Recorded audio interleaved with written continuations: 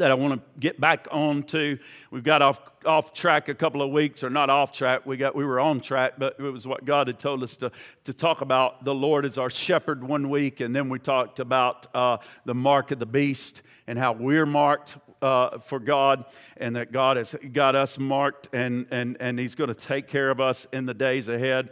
And we'll get back to some of those messages. I feel really like I need to finish what I started, and I feel like the Lord wants us to get back with this week on breaking bread and next week on prayer. In fact, the title will intrigue you. Shaking can be our making. Shaking can be our making next week, and it's going to finish this series up with prayer, and then after that, I have been praying, and if the Lord doesn't change my mind, I have really been, I'm really excited about the next area that God is leading us, because we prayed at the beginning of the year. We felt like God was speaking to us about being on a solid foundation. We've almost gone through a year, another weird year, and I was just kind of, God, how do we keep in this vein? How do we keep preparing? And I'm seeing things through what's going on in the world, and a lot of the folks, and there's a lot going on, and I'm not going to get on a rant about that, but I'm telling you what, I've been listening to many messages on communism and brothers and sisters who were under communism, and I'm going to tell you what, you're in the middle of it. You are in the middle of propaganda. I'm not going to get on a jag, but I'm going to sit here and tell you, I've been listening to what happens when it comes down. I've been listening to the methods that they use. I've been listening to the methods that they do when they arrest the pastors, and what they do to try to bring brainwashing. And I'm going to tell you what, we're under a lot of that right now. And I just say, get in the Word, get in the book. Get in the book and stay in the book, because you need to be in truth. One of the tactics is confusion, and that's what's being just pushed on the whole world right now, is confusion. And if all you're doing is watching the news and social media, you're under major confusion, because it's all owned by the enemy,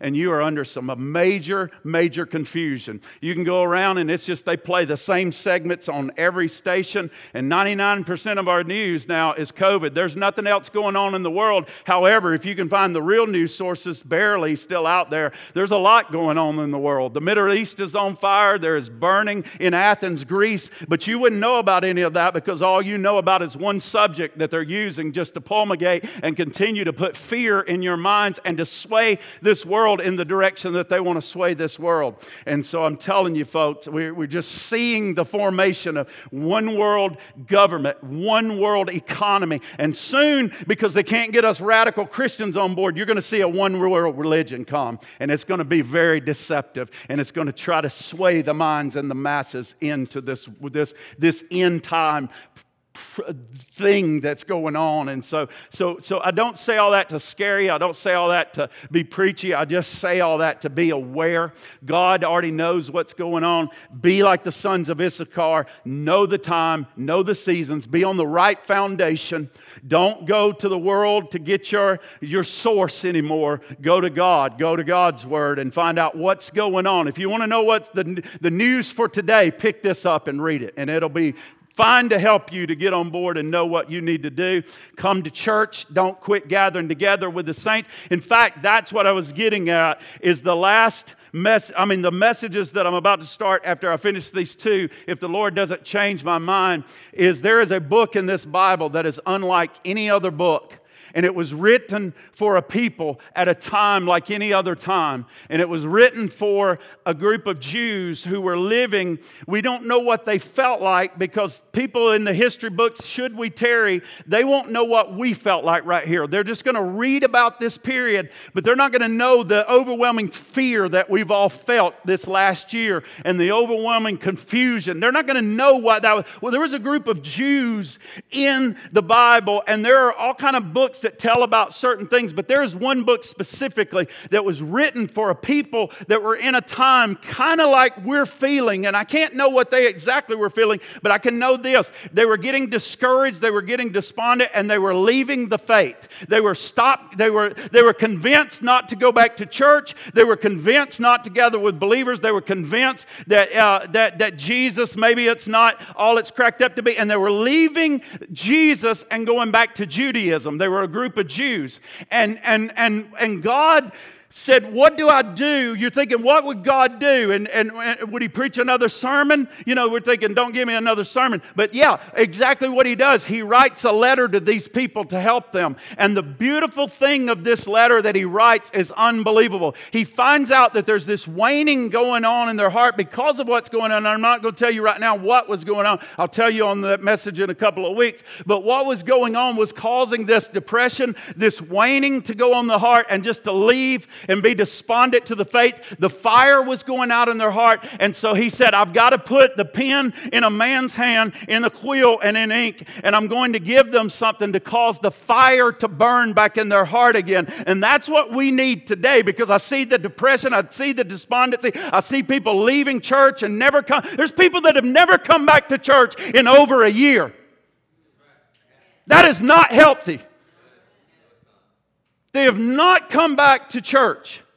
And I'm going to show you where that was the plan to change something and shift into something else. They did it then, and I'm going to show you what's going on now. And then I'm going to show you what the solution was to get the fire burning back in the heart again. And the thing to get the fire burning back in the heart again was the revelation of Jesus. And it was the book of Hebrews. The whole book is about Jesus Christ. And God said, and He said, if I can reignite your passion about Jesus, then you'll get your worship will become exciting again. Your excitement to come to church will get exciting again. All these things will begin. So we're going to look at the book of Hebrews like you've never looked at the book of Hebrews over several months period toward the end of the year. And we'll sprinkle some things in as God tells us, but it's going to be good. So buckle your seatbelts up. But today we're going to talk about the apostles' doctrine. So let me pray and we'll start. Father, we love you. Speak to our hearts today. Change our lives through the Word of God. Lord, you're so good, and we're so great to be able to be in this house, gathering together in your name. God, you've not given us a spirit of fear or timidity, but you've given us a spirit. But you've given us one of power, love, and a sound mind. God, Lord, we have sound minds in this house. Our eyes are fixed on Jesus, the author and the finisher of our faith. God, who endured the cross for the joy that was set before him. And God, we just thank you for that, Lord. Make us strong. Let us finish this year out strong on the right foundation, on a firm foundation, God. Lord, just as the winds of adversity blow and as the kingdoms of this world go further off course and further away from God, Lord, may we stay steadfast on truth. May we become, Lord, what we're supposed to be, as Revelation tells us, the pillar of truth. The church of Jesus Christ is to be the pillar of truth and uphold truth. Despite what others say, God, even when opposition comes, we are to uphold truth. Who are we going to obey in the days ahead? Are we going to obey God or are we going to obey men? God, we have a choice. And God, I need you to prepare us now. Prepare our hearts, God, so that we will stand in the last days. And when we've done all that we can do, we'll stand some more, God, in the power of Jesus Christ. Lord, you are in us, God. You are living inside of us. You knew apart from you, we would crumble just like Lord, like if we went down so deep in the ocean, it would crush us like a tin can. But men have learned to build submarines with the strength that they can go so far down that the walls don't crush in and they're safe within that, God. And that's exactly what you did when you came to live inside of us. No pressure from this society. No pressure can destroy one of yours, God. No pressure can crush us or destroy us, God. And I'm so grateful for that greater is the one that is in me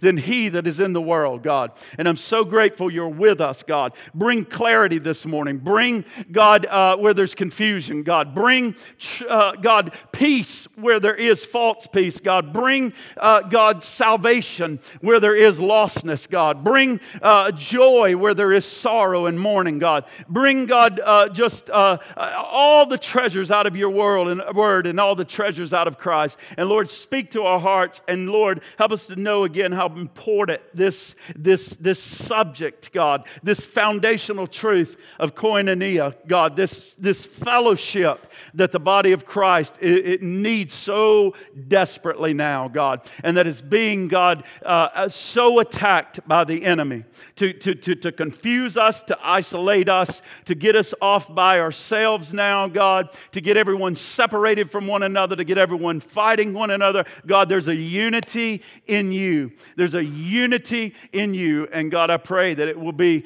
here, God, so great that people will marvel and they'll say, there's God. There's a picture of God. By these people that love one another, I see God. I see God. And Lord, just let that be done by the Spirit. In Jesus' name we pray. Amen. We started out a few weeks ago and we were talking about a Greek word. That's the word koinonia. It's a term that is used over and over in the Bible for fellowship. And we find out that the early church, that as they begin to grow and multiply, that there were a few things, Daniel, that the early church and the disciples decided, hey, these people are going now to the temple every day. They're praying together. They are beginning to gather together in homes. And there's a few things that we've got to make sure that we devote ourselves. And that word devote, we learned, was to stick together like super glue. In other words, we're going to stick ourselves to these things and make sure, Russell, that we don't avoid doing these when we come together all the time in this Christian fellowship. And we said we've tried to do this over the years by taking these and trying to force it down, but it was more organic what was taking place here by the Spirit of God. They were moving as they had Christ come and live inside of them. They were moving into these things, and the Bible says that the first thing that they began, and it was joint participation. They all participated. They didn't look at a man up at a pulpit preach and go home and never see each other again until Sunday. No, they're meeting together. They're gathering together. They're fellowshipping with one another. They're praying for each other. They're checking on one another. They're looking after one another. They're getting together. But when they got together, they were making sure these elements were there within their midst, or they're just another group like any other group out there. They wanted to protect something about their relationship with God. And so they wanted to make, and the Spirit of God was moving them into this joint participation like a symphony, we said. You get a symphony. We're all diverse. We all have different ideas. We all have different personalities. So it's hard. Like, we all have different instruments we play. And like when we're sitting down there in the orchestra pit before, we all sound different. But when the master conductor gets up there and he begins to wave his baton, all of us begin to operate. Well, if you got the Spirit in you, I got the Spirit in me. And when the master comes up and the Spirit begins to come together with the body of Christ, all of a sudden beautiful music and beautiful gifts and beautiful talents are beginning to come together in operation. And that's what they said. And the first thing they said, because they knew they had to preserve this, was they said, as young people come in here and as older people stay in here, there's one thing: we can't just write our own Bible. We have a tendency that's why a lot of people have discovered, and we do this a lot on Wednesday night, is preaching through the Bible or through books of the Bible, because what you find out is we found out when I do a lot of topical preaching, and what you find out when you do a lot of topical preaching, if you're not careful, is we tend to preach on the topics that we like to preach on. Right? When you teach, you tend to like to teach on the things you teach on and avoid the things you don't like. When you go through the Bible completely, and that's why we want to read the Bible together systematically, because when you read the Bible, you can't skip the parts you don't like. You might can skip them for a couple chapters, but eventually you're going to have to deal with that thing. You're going to read it and understand the totality of God. And that's why in the church it's a good practice not to only do topical teaching and preaching, but it's also a good practice to go by certain books line for line and make sure that we're covering the entirety of the Word of God. And when these people got together, they said, one thing we need to make sure that we're going to glue ourselves together and make sure we're doing is we're going to make sure we're teaching the apostles' doctrine. We're going to make sure that the Word of God is being taught and talked about in our midst. And we talked about how God thought this so important that He had kings write. Every new king had to write the entirety of the book of the law back then. They had to write it because God God wanted them not to get off course. He wanted them to know it. They were not to give themselves to wine and drinking, or they would get away from this. There were certain things that they were commanded to do, and one of them was to write this down. And folks, that's what they're doing to these believers, is they say, when you get together, remind each other of this book, and it should govern every aspect of your life. If you get there with moms and they're not doing certain things right with their children or discipline because they're new people, take them to the Word. Take them to the Apostles' doctrine. Show them how to discipline the children. Show them how to live. If they're not acting a certain way, talking about their husband, or a husband talking about his wife, take them into the Scriptures and show them through God's Word. So remember the Apostles' doctrine. Remember this as you're gathering together. Let it come up. Let it come up as you're fellowshipping. Let it come up as you're in the house. Let begin to discuss it. It's not so much just gathering around and teaching.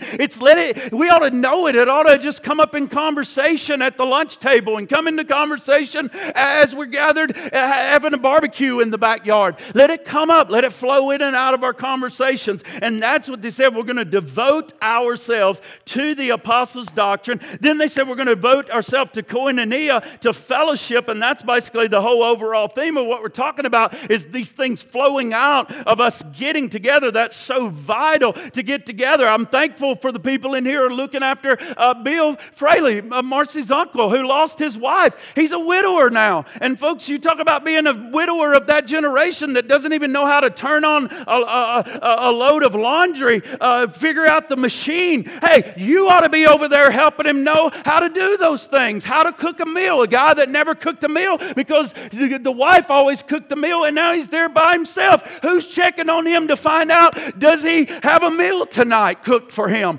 You are. Thank God there's several of you that are. But God wants to see all of us move in this joint participation. It's not just him. Dale Kittle. Are we checking on? Yes, some of you are checking on Dale Kittle and Sue and the family. Do they need a meal? Do they need something to help them, or just an encouragement? Catherine's story. Somebody's going to see a widow over there and to look after her. Fellowship is so vital. A new person that comes into the church and they have no friends in believers. All their friends are with unbelievers. Where are they going to go hang out if they're not invited to your house, or to you to go play putt-putt or top golf or whatever else it is that you can go and build a relationship with them, or come to a men's canoeing? It's important. This fellowship is vital, and the early church recognized this and began to move in it. And it wasn't them moving themselves in it, lest you want to say, well, that ain't important. No, it was the Spirit of God moving them to do this, like a symphony.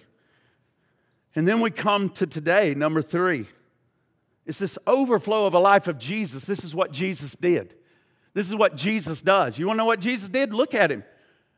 He's not always in the temple. He's not always in a synagogue. He's out laughing with the guys. He's out with 12 guys living life, going around spreading the gospel. He's eating in tax collectors' homes, trying to win them to the Lord. The man's he's out fellowshipping, and everybody on the church calling him a wine bibber and a drunkard. He's out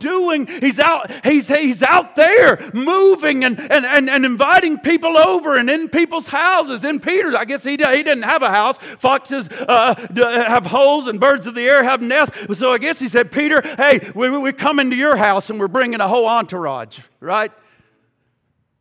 And they're going to tear your roof off, maybe.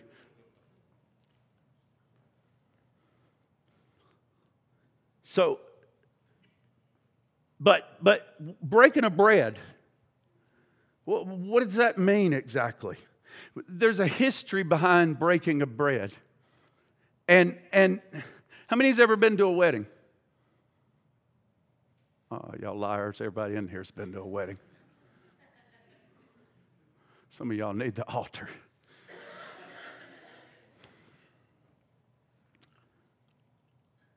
If you've been to a wedding, you'll find the history of breaking of bread. And I hate we've gotten away from these things in our culture and are changing things now. And I don't teach them anymore, so we don't appreciate them. But when you go to a wedding, the most important part and the fun part is the food and the reception. Even in Jesus' time, they recognized this, right? I mean, and there's a reason for that. You say, oh, no, you just wait. There is a big time reason of what is going on in that meal together that you're going to be shocked. And we've got several people coming up. 3 weddings that I know of in this church. We got Max. We've got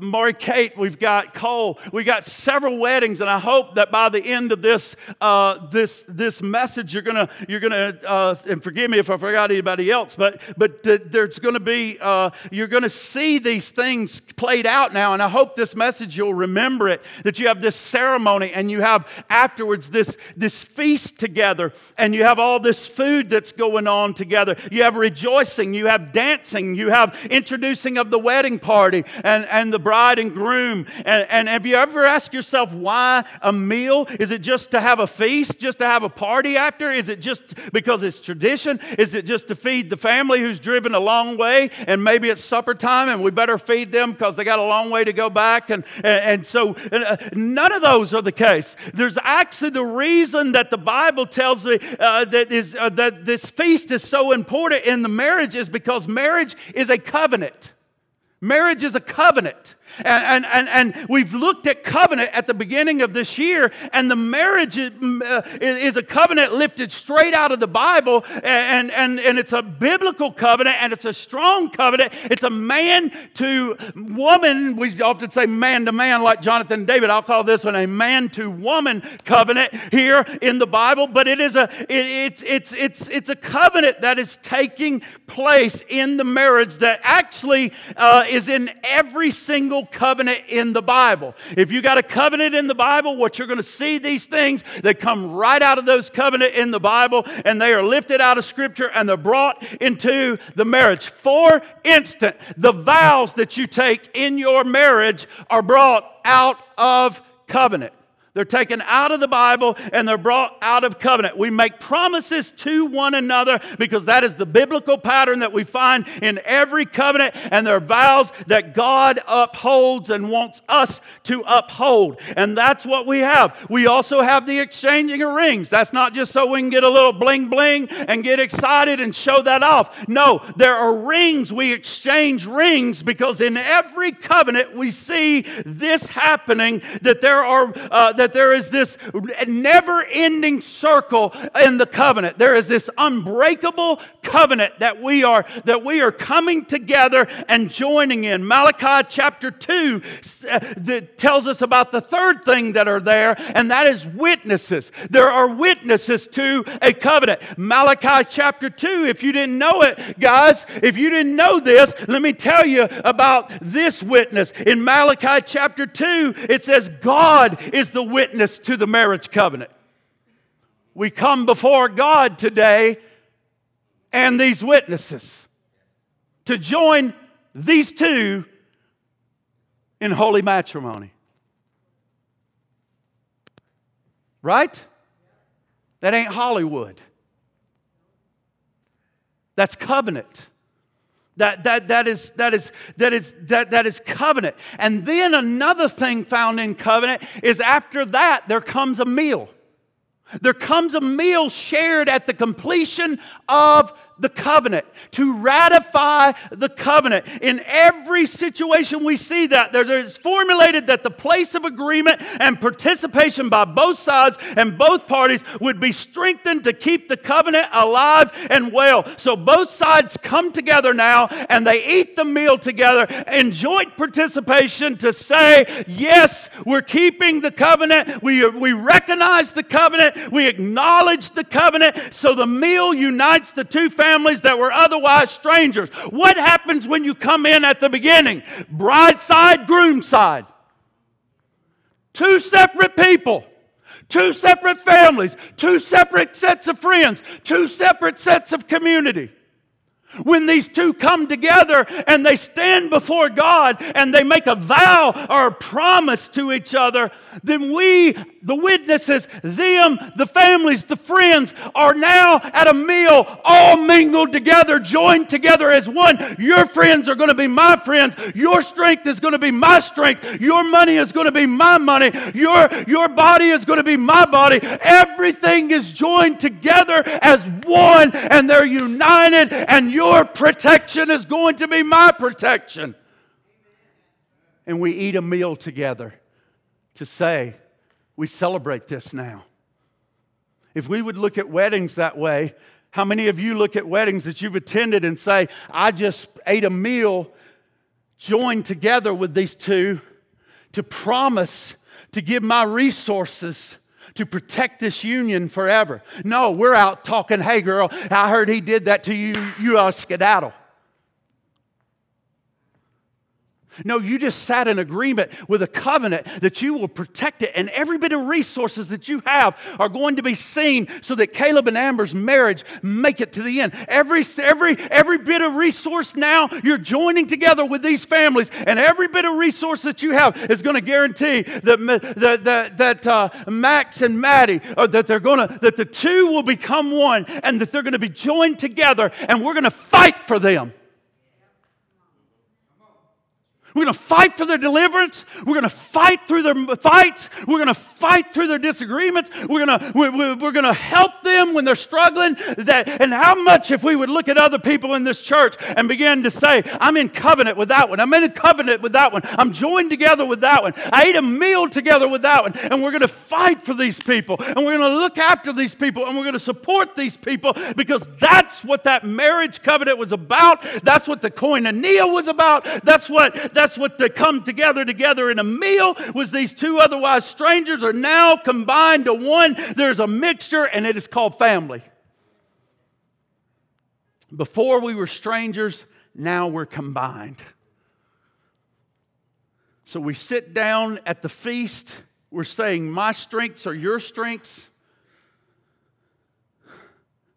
And the meal, my resources are going to be combined with your resources.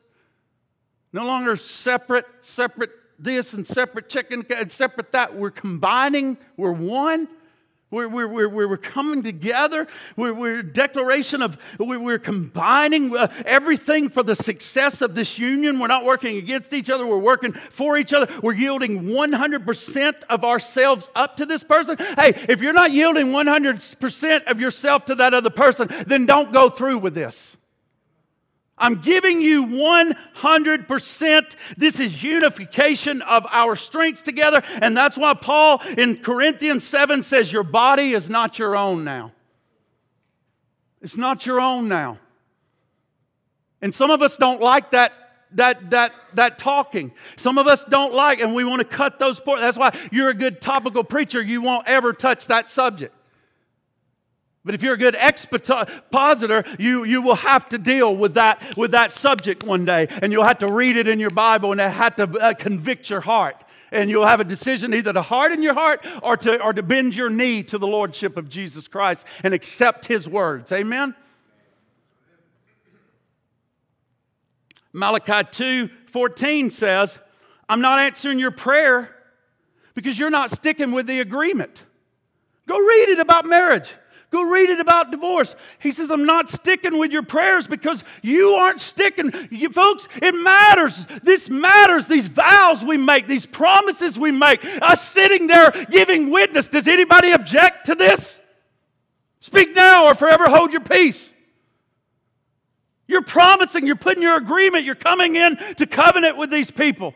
And you're promising strength. You're promising joint participation. Is this?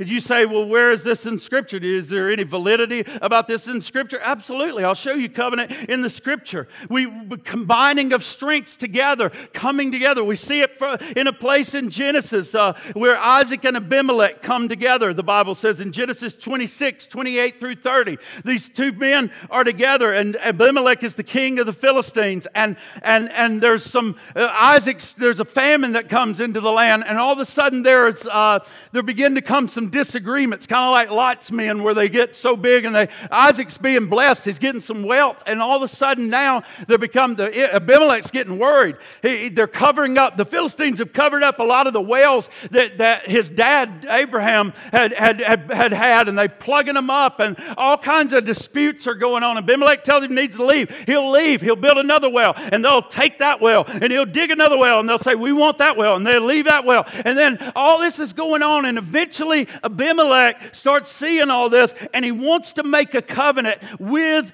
Isaac. And so the two come together and say, let's make a covenant. And if you look at verse 28, it says they made an oath or a promise together. In verse 29, in other words, the things that they said were important. Verse 29, they said, there's not going to be any hurt between the two of us. No evil is permitted on either side. And that's what we do in marriage and other covenants. We're saying, hey, I got your back and you got my back. You can trust me. I will not.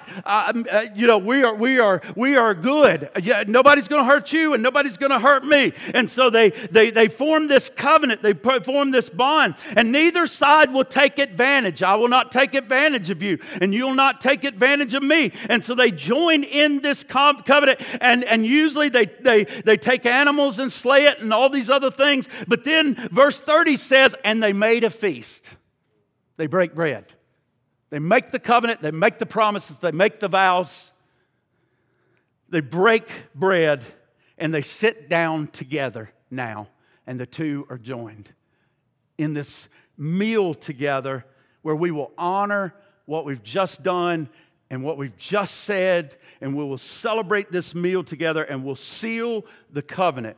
Makes me think about Passover and the Passover meal, which we find in Exodus 12, 7 through 17, where all of them are in Exodus. And there's been a promise. No, there's been a covenant. Hold on. Years and years ago, in fact, 490 or 430 or years earlier, God has already said, you're going to go into captivity, but some 400 years later, I'm bringing you out of captivity. So there's already a promise. There's already a vow that's made between the two. There's already a covenant that's been made. And now we come to the place where we're going to have the deliverance, where we're going to ratify the covenant, where we're going to enact the covenant. So what does God say? I want you to participate with me in this. I'm going to participate in your life, and now I want you to participate in mine. I'm about to go through the city. I want you to get yourself prepared. I want you to be dressed. I want you to be dressed a certain way. I want sandals on your feet. This is going to be the beginning of a new day for you and a new dawn for you. And here's what I'm going to do. I'm going to come through the land, and there's going to be judgment.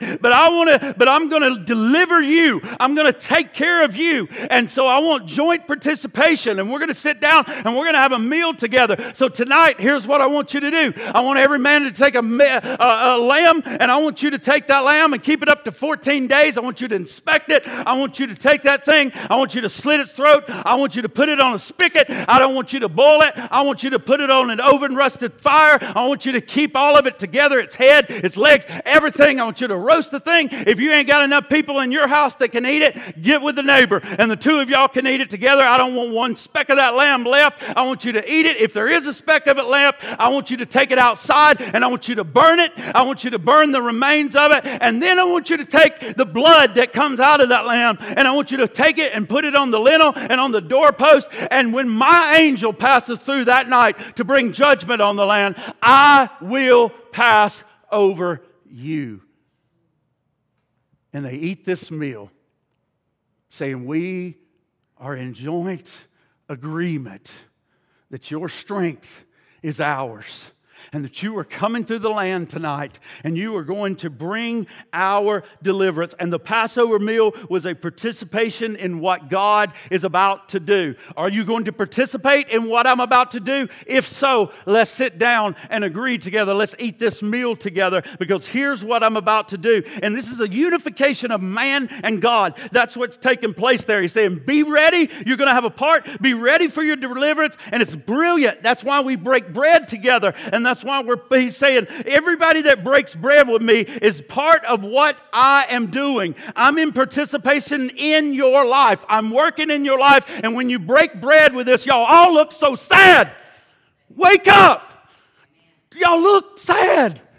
Smile. You look like your heads are down and like the enemy's just dancing over your head, not listening to a word.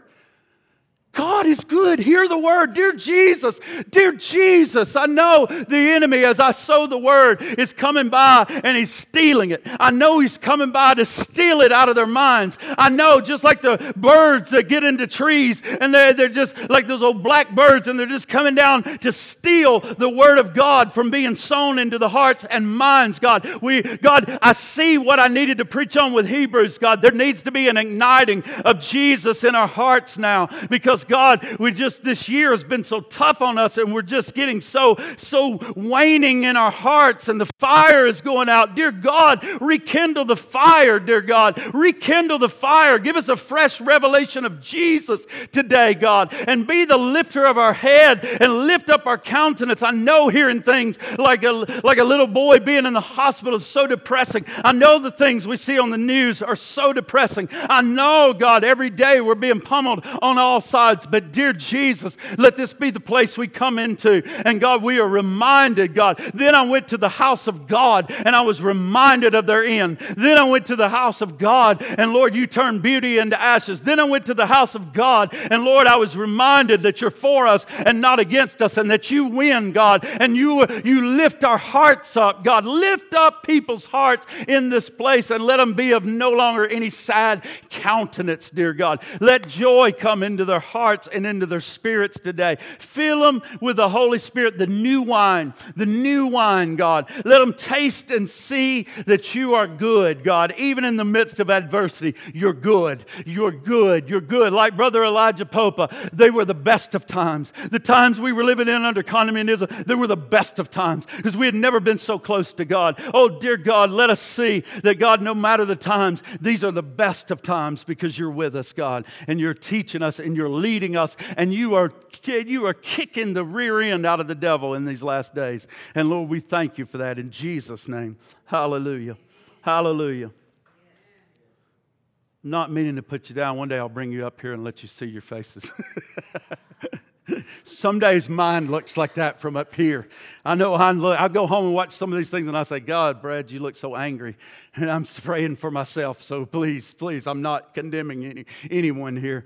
I just want our minds to be focused for just a few minutes longer on the Word of God. And get this, it's brilliant why we break bread together.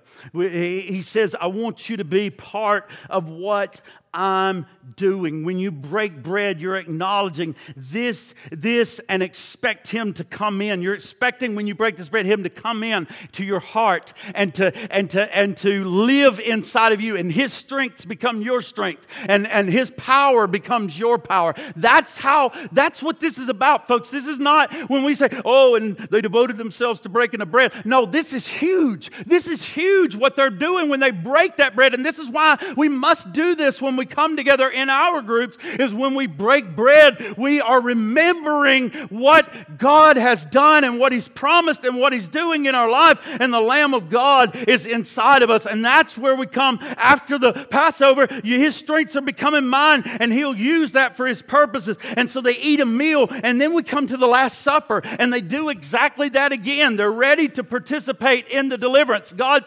Jesus says, prepare this thing. Everything that God planned from the foundation of the world was now unfolding 2,000 years later. Brother, there was a promise, not just there, He just decided Calvary. No, before you were ever thought of, before you were ever conceived, before the foundation of the world, our God worked this out and planned this, and now He shows up at just the right period of time. We've had the law, we've had the prophets, we've had the other covenant, and at just the right period of time, Jesus Himself, God Himself, steps on the planet Earth, the Bible tells us, and He comes to die and pay for the sins of humanity and the entire world. He's coming to ratify the new covenant. I'm fixing to give a deliverance greater than Egypt saw. I'm fixing to give a deliverance greater than people that came out and went across the Red Sea away from Pharaoh. I'm fixing to give a deliverance of mankind that's been in bondage since the garden, since Adam fell. I'm fixing to deliver the captives and set the captives free and bring these people out of bondage.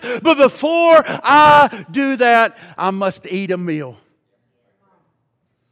Hey, 12, Go here. There'll be a man with a water pot. It is necessary. We've got to eat Passover. I desire eagerly to eat this meal with you. I must eat this meal before I get your deliverance. You must participate with me in this deal. And so we must sit down together. We must break bread.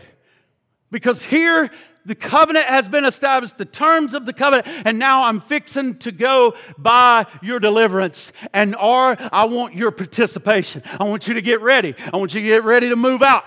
Because I'm fixing to do something for you. I'm participating in your life, and I'm going to come inside of your life, and my strength is going to become your strength. You're going to walk out in pornography. You're going to be able to walk out of drugs. You're going to be able to walk because my strength now, I'm giving it to you. My power now, I'm giving it to you. Wait in the city of Jerusalem, because I'm telling you, when I get through with Calvary and I'm resurrected, my Father is going to send the power of the Holy Spirit, not to be outside of you, but to live inside of your life. Don't you see what I'm doing here? Don't you understand? Will you agree with me? Will you take this bread and will you eat? And will you take this cup and will you drink? And when you do, you're participating in what is taking place and what I'm about to do on the cross. And this participation of those that are going to benefit, that we're going to be beneficiaries of God's strength and of God's power and of God's love and of God's mercy and of God's forgiveness. And so Jesus himself is sitting down and saying, I want you to take and I want you to eat this bread. Why? Because you are going to be participants in what I am accomplishing. You are saying you want to participate in what my deliverance, what I'm about to do in the earth. And that's what he's saying. That's why he says, if you drink this unworthily, if you eat this unworthily, folks, often we're going back to ourselves, worried about us. It ain't about that. It's about you seeing Christ properly.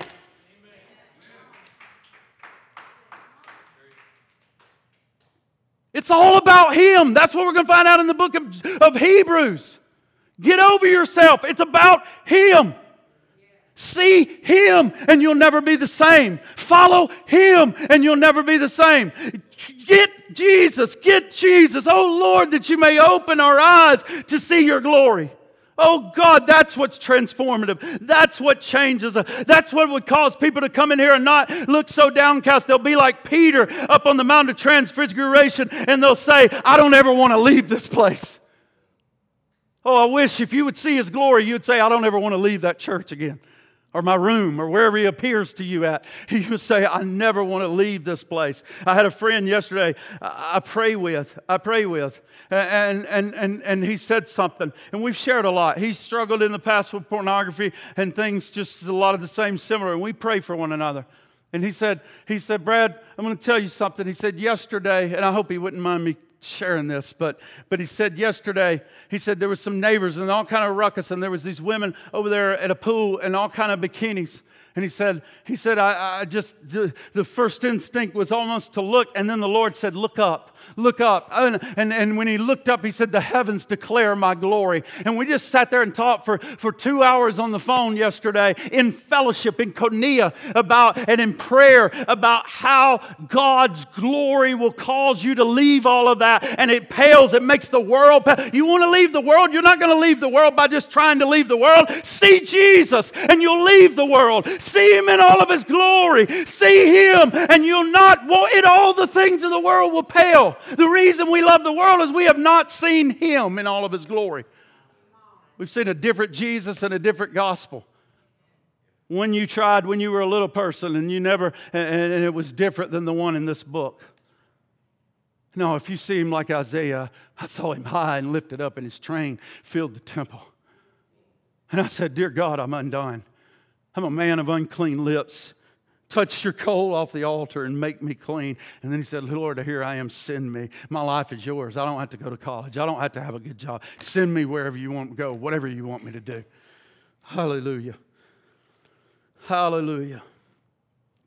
And so they sit down in this meal together. And the reason it's so important that Jesus eats this Passover meal together is because you can't have the ceremony of what He's doing on the cross without the participation of those that are going to benefit from it. So He wants this participation of the people that are going to benefit from it in this meal with Him. So Jesus is sitting down and He's saying, I want you to take and I want you to eat this bread because you are going to participate in what I'm accomplishing. And it was this fellowshipping, this bonding together as you as a believer and I are entering into everything God has done. So every time we come together and eat a meal together, with this in mind, we are saying we're remembering the Lord's death until He comes. That's what we're doing. We're remembering, we're in joint participation. We're remembering that God is participating with me. God's strength is my strength, and God's abilities are my abilities, and God is interested in me, and that's why I want to break bread. That's why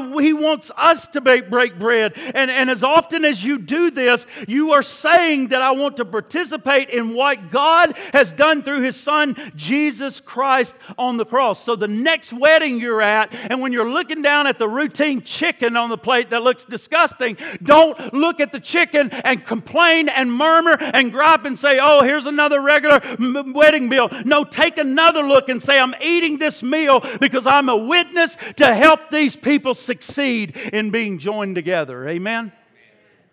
And if we did that, like I said in here, if we all realize I'm on His team and I've got to make sure that He succeeds. I'm on that team and I got to make sure in that team. And we're going to make sure each other succeeds. And collectively, we'll stand with everyone here. Because that's what God was saying when He broke bread with them. I'm going to stand with you and I'm going to see you through and I'm going to deliver you out of this. And they said, we agree.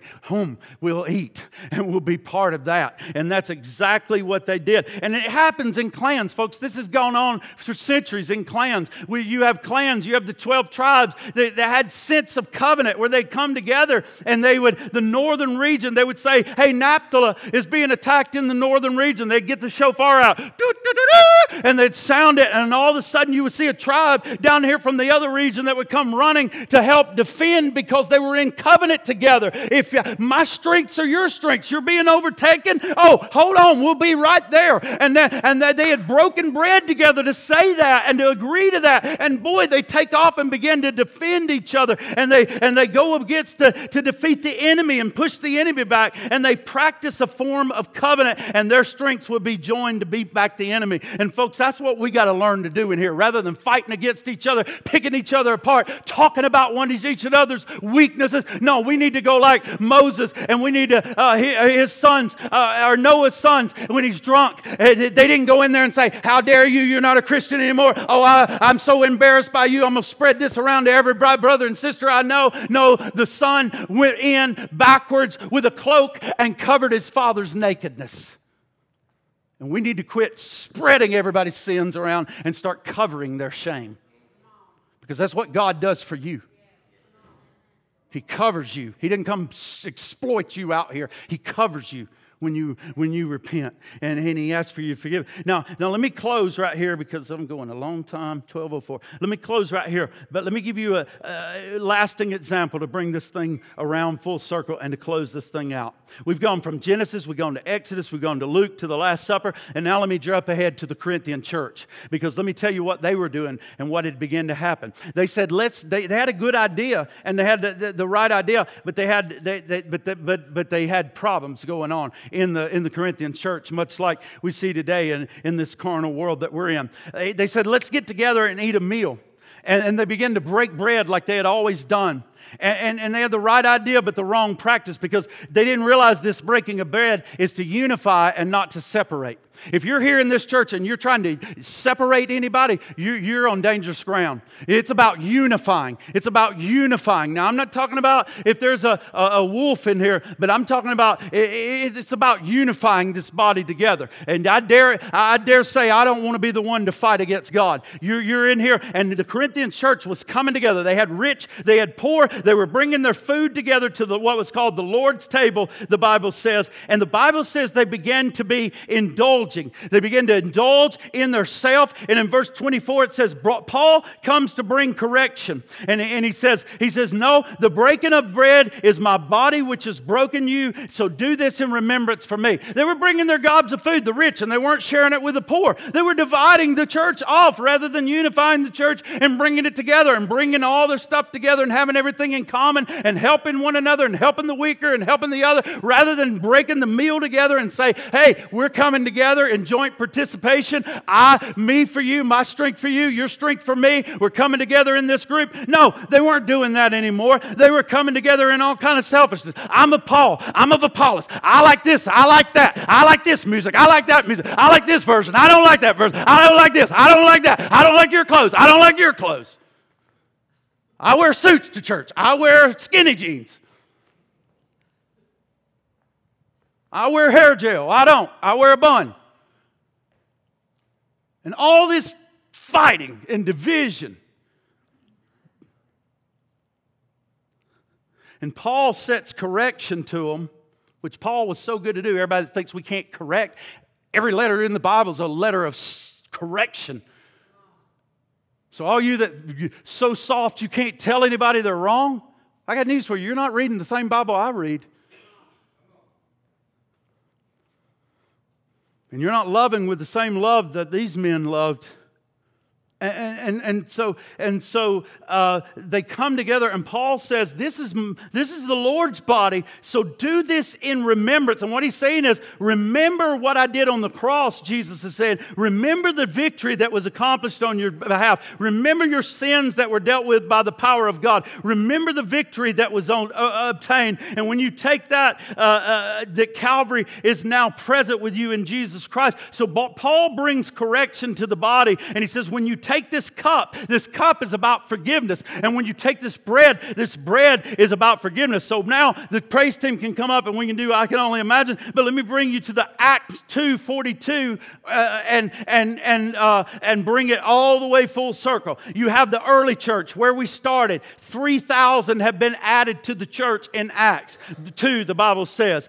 Peter preached. Then we see a few chapters over, or another chapter or so, we see 5,000 that were added to the church. So now that's 8,000 people that have been added to the church. Groups are flocking to the temple now to pray. Groups are flocking into houses now to pray. Groups are flocking into whatever. If they got a church in this home or a church in that home, they are flocking. All 8,000 people are finding places to meet with one another, to gather with one another, to be together, to talk about the apostles' doctrine and talk about all these things. They're doing all these things. And when you get together in the homes, the apostles say, and the Spirit of God says, I want you to make sure that when you get together in these places, stay true to the Word. It's about fellowship. And when you gather together, break bread. In other words, remember why you are there, that it's the victory of somebody else. And when you start getting into groups in the days ahead, as we're forced into homes, as we're forced into hiding places, as we're forced into groups sometimes because we can't get here and we got to go somewhere else, as we're forced, and I'm praying about how to contend with that and deal with that in the next days so that we don't get locked out of fellowshipping with each other. So pray for me and pray for the leadership of this church